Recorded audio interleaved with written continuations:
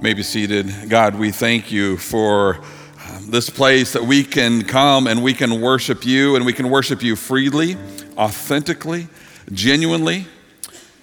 Lord, I pray this morning that as we continue our time in worship through the word, Lord, that you would open our hearts and our minds for the things that you have for us this morning. I pray, Lord, that we would be receptive to the truth and the power of your word, and that we continue to be changed into the likeness of Jesus. In your name we pray. Amen. Morning. How's everybody this morning? If you're in need of a Bible, we've got some ushers that are going to be coming down the aisle, and they have some Bibles in their hands, and you can slip a hand up. They love to get one in your hands. Thanks for being here this morning, worshiping with us, and thanks to those who are joining us online, and those who are in traditions, and those who are in kindred. Many different places, one church, worshiping the same God, same mission, same vision. We are in a series called We Believe. And it is a series based on the Evangelical Free Church Statement of Faith. That's our denomination. And it provides for us this affirmation of the convictions that we have. You might say it's a confession of beliefs that unifies those who believe it. It declares our identity.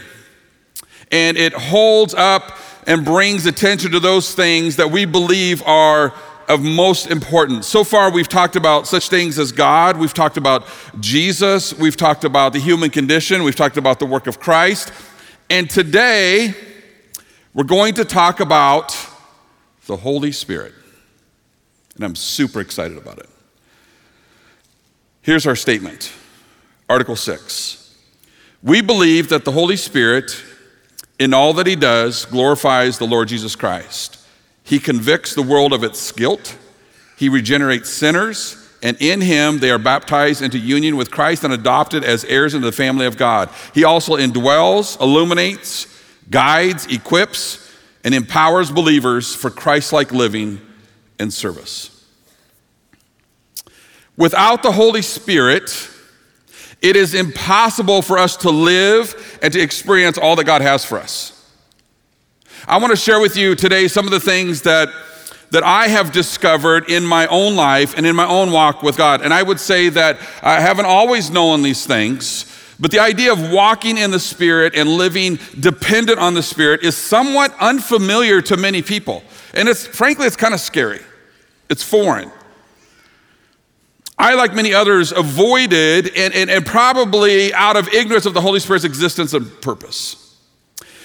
God created you, we covered that already. Jesus saved you, we covered that already. It's the Holy Spirit that gives you life. If you know God, believe in Jesus, but do not acknowledge and engage and live in the Spirit, your Christian life will lack. Life is only found in and through the Holy Spirit of God. He is the answer to so much of what we spend a lifetime looking for. Let's answer some questions. Who is the Holy Spirit? It's rare, honestly, that churches even talk about the Holy Spirit. Again, because it's foreign, it can be vague, it can be uncertain. But who's the Holy Spirit? To understand the Holy Spirit, we first have to understand the broader concept of the Trinity. We believe in the Trinity. If you were here a few weeks ago, we talked about this a little bit. We believe in the Trinity, which means three in oneness, right? The Trinity teaches us that God is three persons, yet one God. God the Father, God the Son, and God the Holy Spirit. They are all God, but they are all not each other. Is it too early for that? All three are different and yet the same. Each member of the Trinity is fully God. In the past, I've attempted to explain the Trinity, and I'll share these quick analogies with you again. I used the analogy of three people on stage, and they had their backs together, and they were facing outwards, and they locked arms. So imagine that could be the Trinity, and by locking together, that's what makes them God. I've used the concept of DNA, that they're three distinct, but yet they share the same exact DNA, which would be the godness. Or I've used the concept of Siamese triplets. I am sure that you have all kinds of illustrations that are much better than those. But let's just be honest, it's difficult to explain it. The Holy Spirit's equality with God and Jesus is demonstrated to us in various passages of Scripture, and it starts way back in the Old Testament, runs all the way through the entire Bible. Genesis 1 and 2, it says this: in the beginning, God created the heavens and the earth. Okay? Now the earth was formless and empty. Darkness was over the surface of the deep. I want you to get your mind around that for just a second. He created the heavens and the earth. Formless and empty. Darkness was over the surface of the deep. And this is what it says. And the Spirit of God was hovering over the waters. We see the evidence of the Holy Spirit's existence and position in the very first two verses of the Bible. The Holy Spirit was not created by God. He is God. Therefore, like God, he's always existed. The Spirit of God was hovering over the waters. The word Spirit here in the very first couple of verses of the Bible means, it's the idea of wind. In the Old Testament, the Holy Spirit worked in and through people. He was there at creation. You can read it, we just read it. He revealed divine truth to the prophets. Remember the prophets in the Old Testament as they would speak. He inspired the authors who penned the words of the Bible. The Spirit was alive and active in the Old Testament, even though, here's the difference, and this is what's so important to get, and we're going to get it a little bit later again. He did not indwell believers in the Old Testament. He would come upon believers in the Old Testament for a specific purpose during a specific time. We see in New Testament, Acts chapter 2, verses 1 and 2. When the day of Pentecost came, they were all together in one place, and suddenly a sound like the blowing of a violent wind came from heaven and filled the whole house where they were sitting. So this is the day of Pentecost. In the New Testament, the Holy Spirit manifested himself to a group of people, and it describes it like this rushing, violent, mighty wind that came upon them.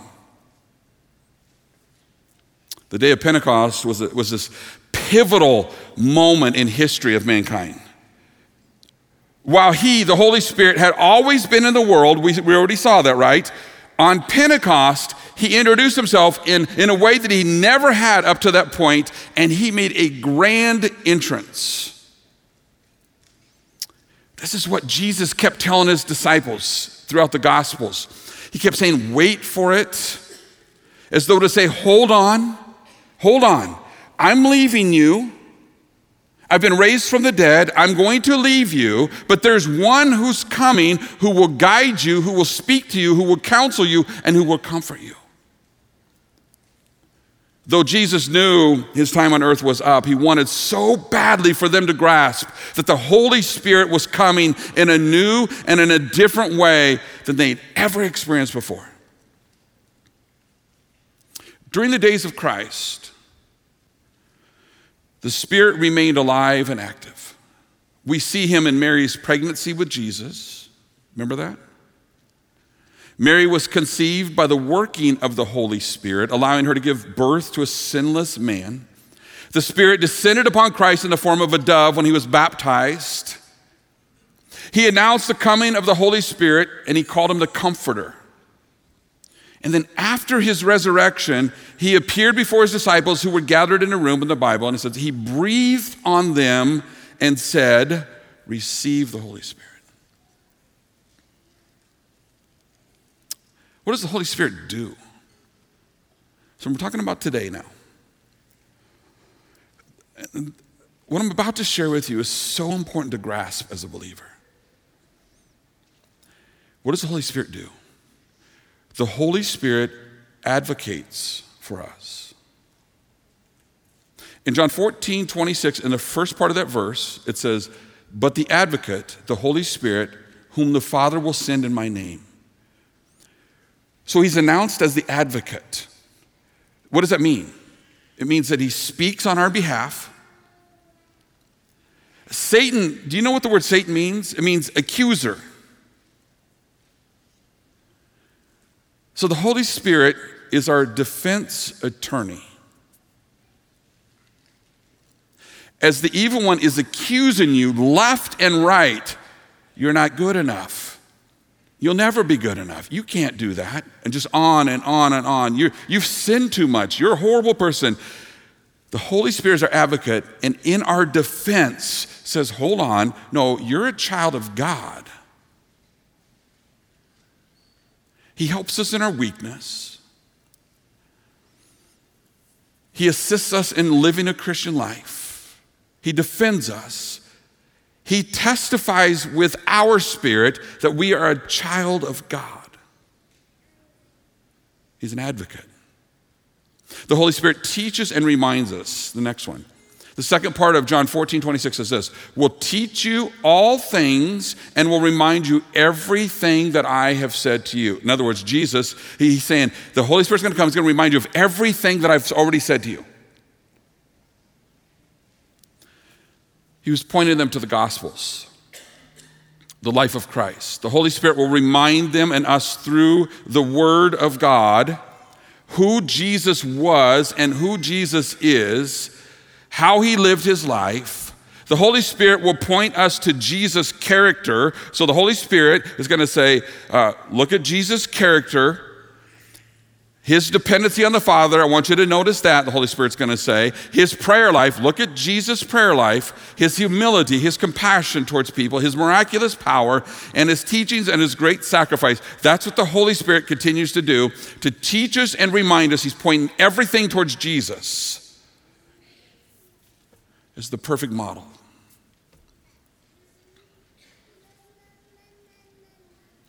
As a believer, you're being changed into the likeness of Jesus. You're being transformed, you're being changed to become more and more like him. That's what's happening to us. Imagine it like this.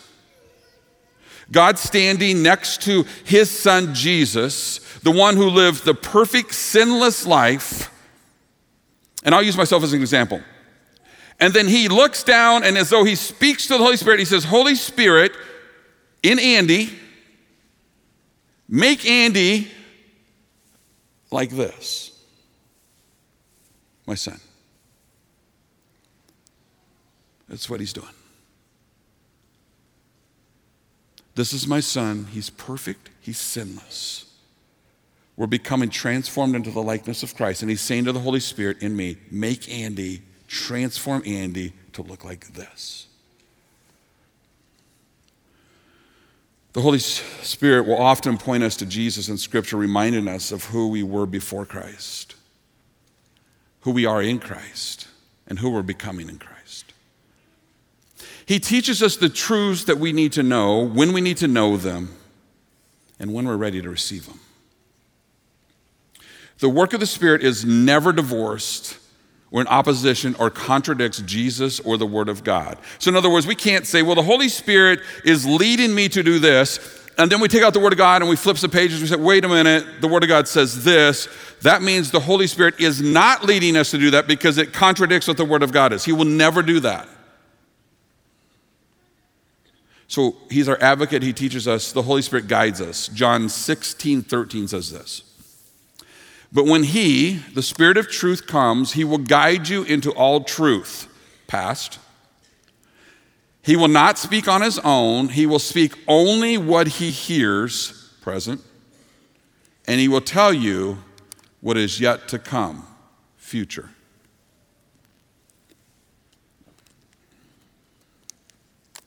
How do you go about making decisions in your life?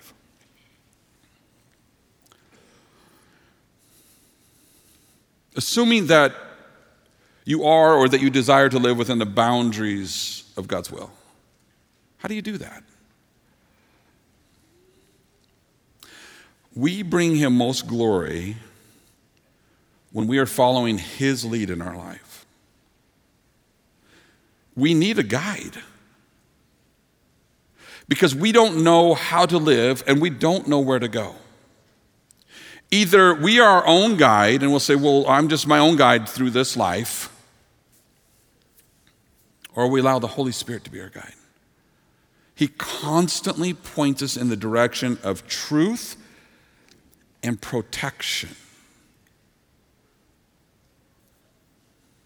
Here's what he does in our life.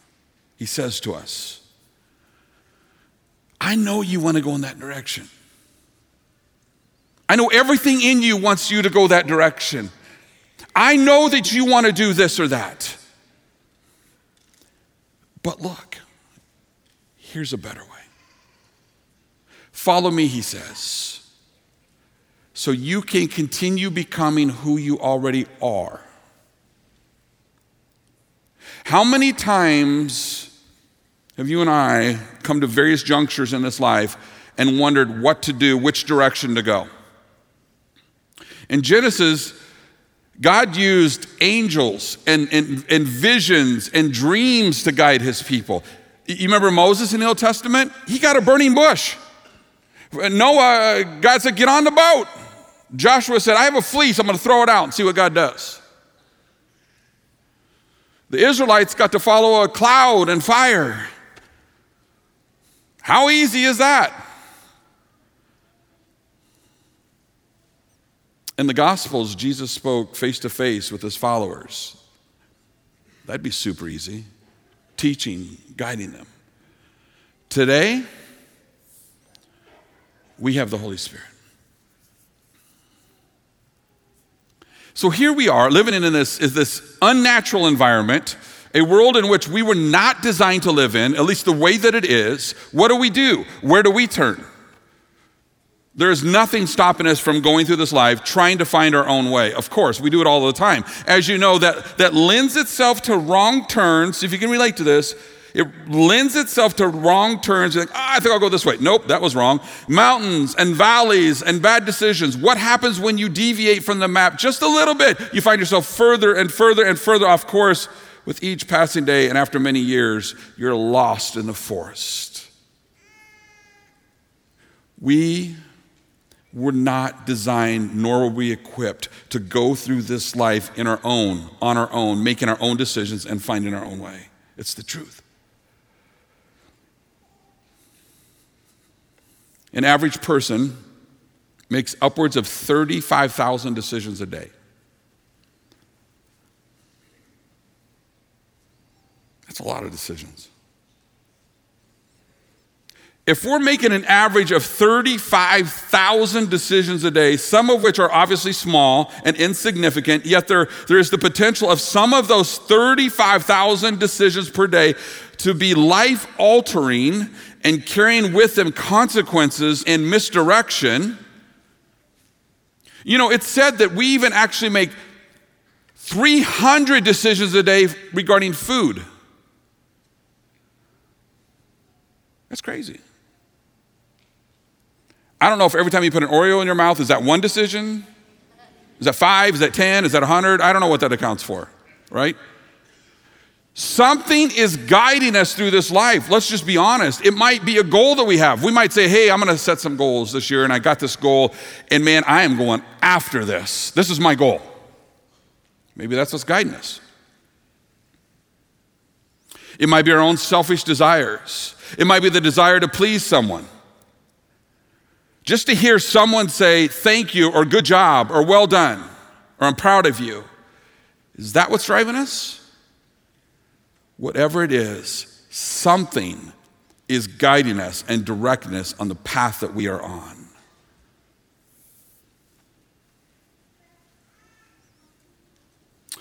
To allow the Holy Spirit to guide us, we have to lean into God.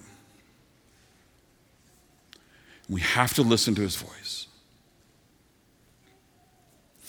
I'm going to share this with you. I've probably shared this with you 5 times, but somebody in my office again this week, and I shared it with them again, and I think it's absolutely key for hearing the voice of God through the Holy Spirit. The Word, reading the Word. Prayer, looking at your circumstances, and church or wise counsel. But you could take any one of those things out and say, well, the word said this, so I'm going to go do it. And say, well, here's what I say. Look for all four of them. Look for this perfect convergence of all four of those areas. Because as those things start to come together, they'll be consistent. As you're reading the word, as you're praying, and you're looking at your circumstances, and you're listening at church, or maybe you're talking to somebody that's a wise believer, and they're saying something, you're just like, wow, this is starting to connect. That's God speaking.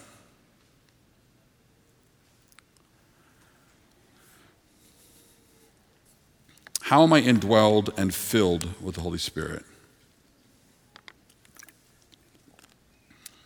Or might I add the question, what's the difference between being indwelled and filled with the Spirit? Indwelled by the Holy Spirit. Ephesians 1, second part of verse 13 and 14 says this. When you believed, in other words, when you first believed in Christ, you were marked in him with a seal, the promised Holy Spirit, who is a deposit guaranteeing our inheritance until the redemption of those who are God's possession, to praise of his glory. This is why I believe in eternal security. Maybe you've heard the phrase, once saved, always saved. Once you surrender your life to Christ, you cannot lose your salvation. This is what I believe. Because if we could lose our salvation, if we could gain our salvation or lose our salvation, then salvation lies in the hands of the individual, right? Like I get to decide somehow, like, oh, today I'm going to be saved, tomorrow I did really bad, I'm not saved. But that's not what the Word of God says, in my opinion. It says that we're sealed, the promised Holy Spirit, who is the deposit guaranteeing our inheritance until redemption. So we're talking about being indwelled first. The Holy Spirit plays a major role in a person's life, even prior to placing their trust in God to save them. So even before you said yes to Jesus, the scripture talks about how God is drawing you. So the Holy Spirit, he's using the Holy Spirit to draw you, to reveal himself to you. It's so fun to watch that in someone's life as you see God working and he's drawing that person into salvation. And if you're saved, that happened to you. He works in you and around you in different ways to draw you to a moment in time when you're face to face with the reality of life and eternity. And it's at that moment each of us either accept or reject God's invitation. Titus 3:5 says this, that it is by the regeneration and the renewing of the Holy Spirit that we're saved. So at the very moment you ask God for the forgiveness of sin, have you done that? And do you remember that? At that moment, when you ask God for the forgiveness of sin and you receive salvation through Jesus Christ and his death on the cross, the blood that he shed, at that instant, that very moment, the Holy Spirit indwelled you. Bam. Making you his forever. So what changes when a person accepts Christ and the Holy Spirit indwells them? Everything. That's when the scripture says, and you're a brand new creation. The old is gone, the new has come. You're completely different. You're not the same person. You are brought from being spiritually dead to spiritually alive, the scripture says. So when the Holy Spirit indwells you, you become a whole new person. You become a child of God. You are now his, and he will change you from the old way of life to the new way of life. This indwelling at the moment of salvation is a permanent, one-time act. It happens one time, and it's permanent. Ephesians 1:13 says, when you believed, you were marked in him with a seal, the promised Holy Spirit. So the permanent one-time indwelling of the Holy Spirit is that seal that I talked about. Every believer lives indwelled with the Holy Spirit. So if you are here right now and you are a believer, you are a follower of Christ, the Holy Spirit indwells you.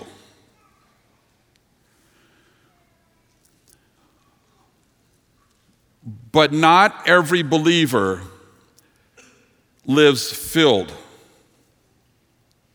with the Holy Spirit.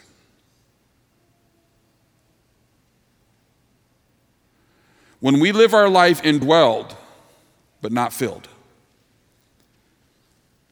we lack power, strength, understanding, obedience, wisdom, counsel, discernment, clarity, peace, joy, self-control. The list goes on and on. When we live indwelled because we're a believer, we're sealed in him, but not filled with the Spirit, we lack those things. So now let's transition for a second. Let's talk about what it means to be filled with the Holy Spirit. This, guys, is where my eyes have been opened in the last years, and I've just come to a whole new understanding of what it means to be filled with the Spirit.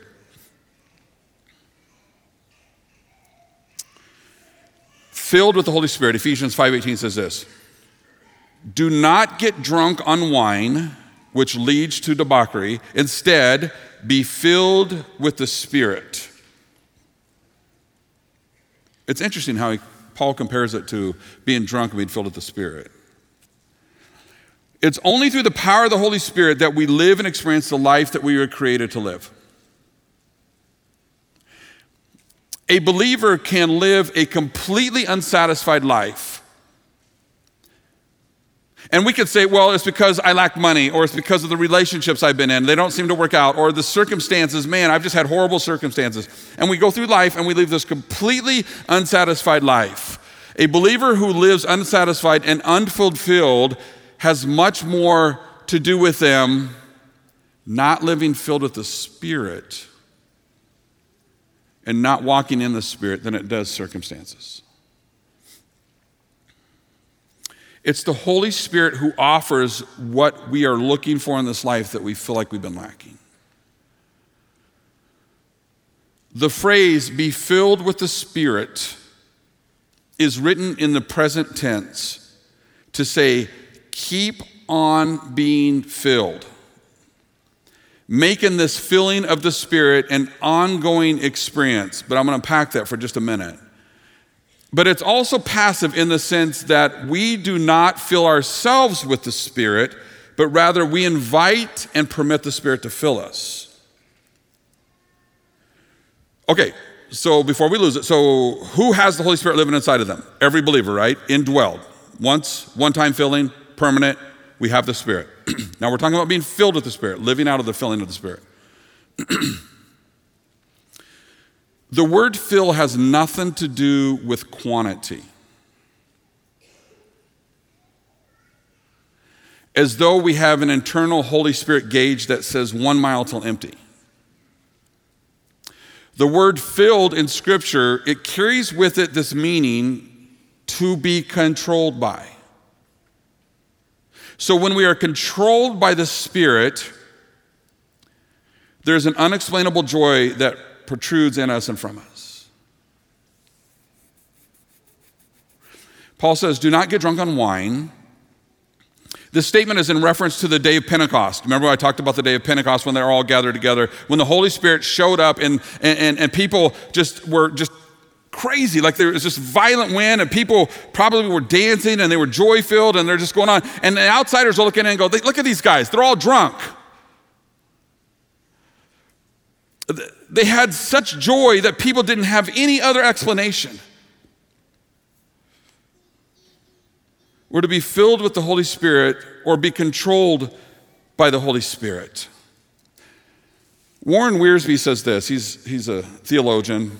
He says this kind of joy is not a thermometer, but a thermostat. Instead of our joy rising and falling with circumstances of life, being filled with the Spirit acts as a thermostat to determine the spiritual temperature of our circumstances. Does that make sense? So instead of allowing our circumstances to determine, we set a thermostat, and that's the Holy Spirit. It's like setting your house at 70 degrees, okay? Just leaving it there, setting it on auto, so it doesn't matter if it's spring or fall or winter or summer. It's always 70 degrees. That's kind of what he's describing. We're filled by being controlled by the Spirit. Being controlled by the Spirit will determine the level of joy in the midst of life, regardless of our circumstances. And when we're not controlled by the Spirit, the circumstances determine the level of joy. Allow me for a minute just to compare and contrast drunkenness with being filled in the Spirit. To be drunk means to be under the control or the influence of alcohol. Because alcohol is actually a depressant, a person who is under its influence feels this great sense of release and freedom, right? A drunk person's inhibitions are removed, so they feel free to express themselves like they might not otherwise. A drunk is unable to hide what is going on in his life. Now, I want you to contrast that with a believer who's filled with the Spirit. He is controlled or is under the influence of God. He experiences a deep, authentic joy he's not afraid to express or can keep from expressing it. While the drunk gets out of control, a believer filled with the Spirit is actually in self-control. That's one of the fruits of the Spirit, actually, right? The drunk makes a fool of himself. A Spirit-filled believer is a fool for God.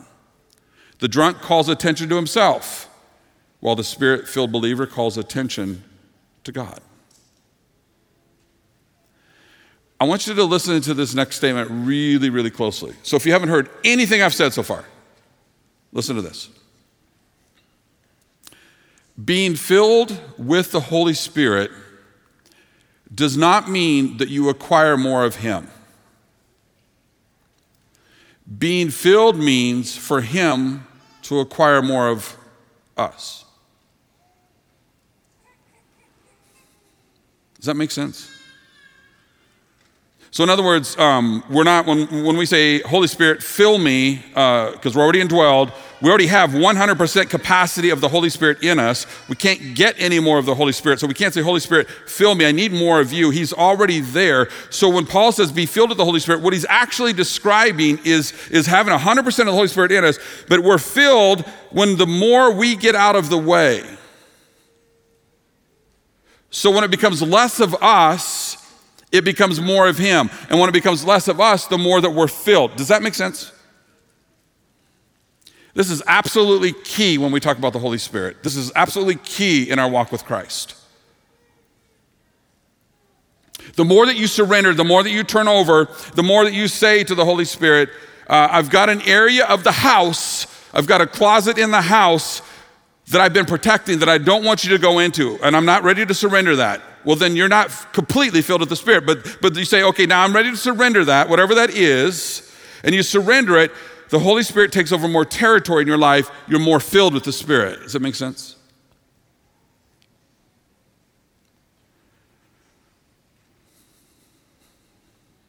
It's not receiving more quantity of the Spirit, it's allowing the fullness of the Spirit to be free. Sometimes when I pray, when I start the message, I'll say, Holy Spirit, come, fill this place, right? You've heard me say that a million times. A lady caught me after one of the services and says, well, you know, what you're asking for is not actually really true because the Holy Spirit's here, right? Correct. Every believer that walks through those doors, you bring the Holy Spirit into this room because you're indwelled. So when I pray, Holy Spirit, come, work in our midst, what I'm praying for is the filling of the Spirit for each one of us, that we would get out of the way and the Holy Spirit would fill us, take more capacity in our lives, because the more capacity the Holy Spirit takes, the more we're going to experience Him in this place.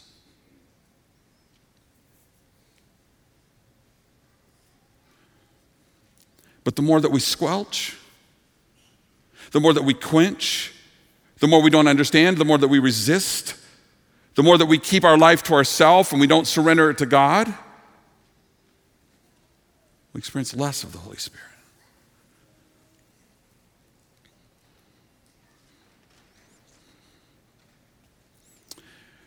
The life that God has for you is not possible without the Holy Spirit being alive in you.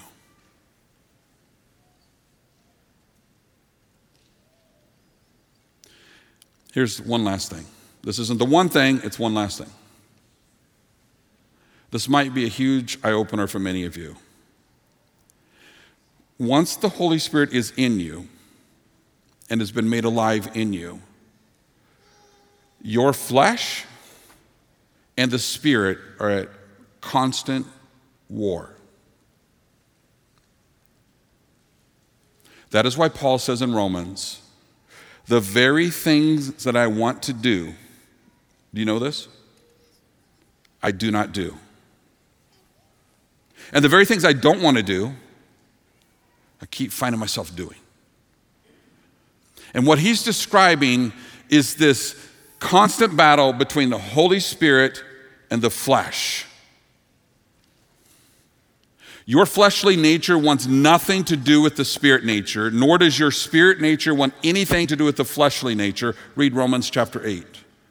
Your fleshly nature is all about finding pleasure, what feels good, happiness.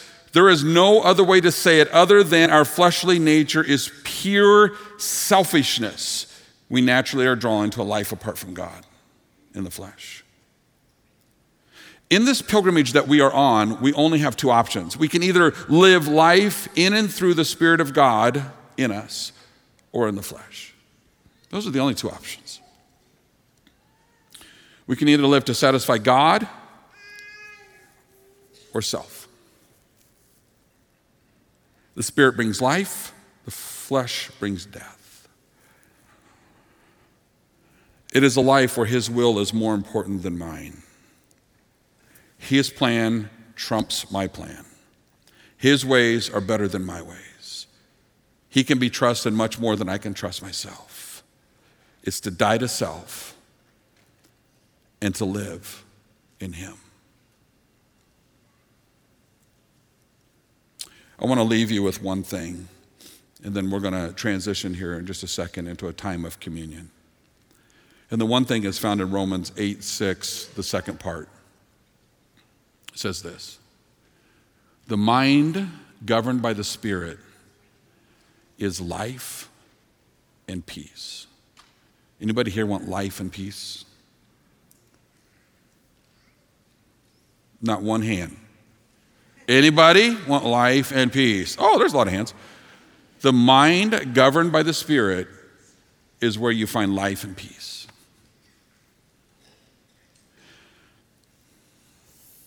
Father, thank you for this morning. Thank you for your word, and we thank you for the Holy Spirit. It's kind of a scary topic. We have to admit, God, we don't fully understand. But all throughout Scripture, you say it's the key. It's the key to life. Maybe it's what some have been missing. Maybe a light bulb went off this morning. Maybe the truth of your word has awakened us. Maybe the Holy Spirit is awakening us. Maybe there's an area of our life that we need to surrender. And by doing so, we're praying for a greater filling of the Spirit.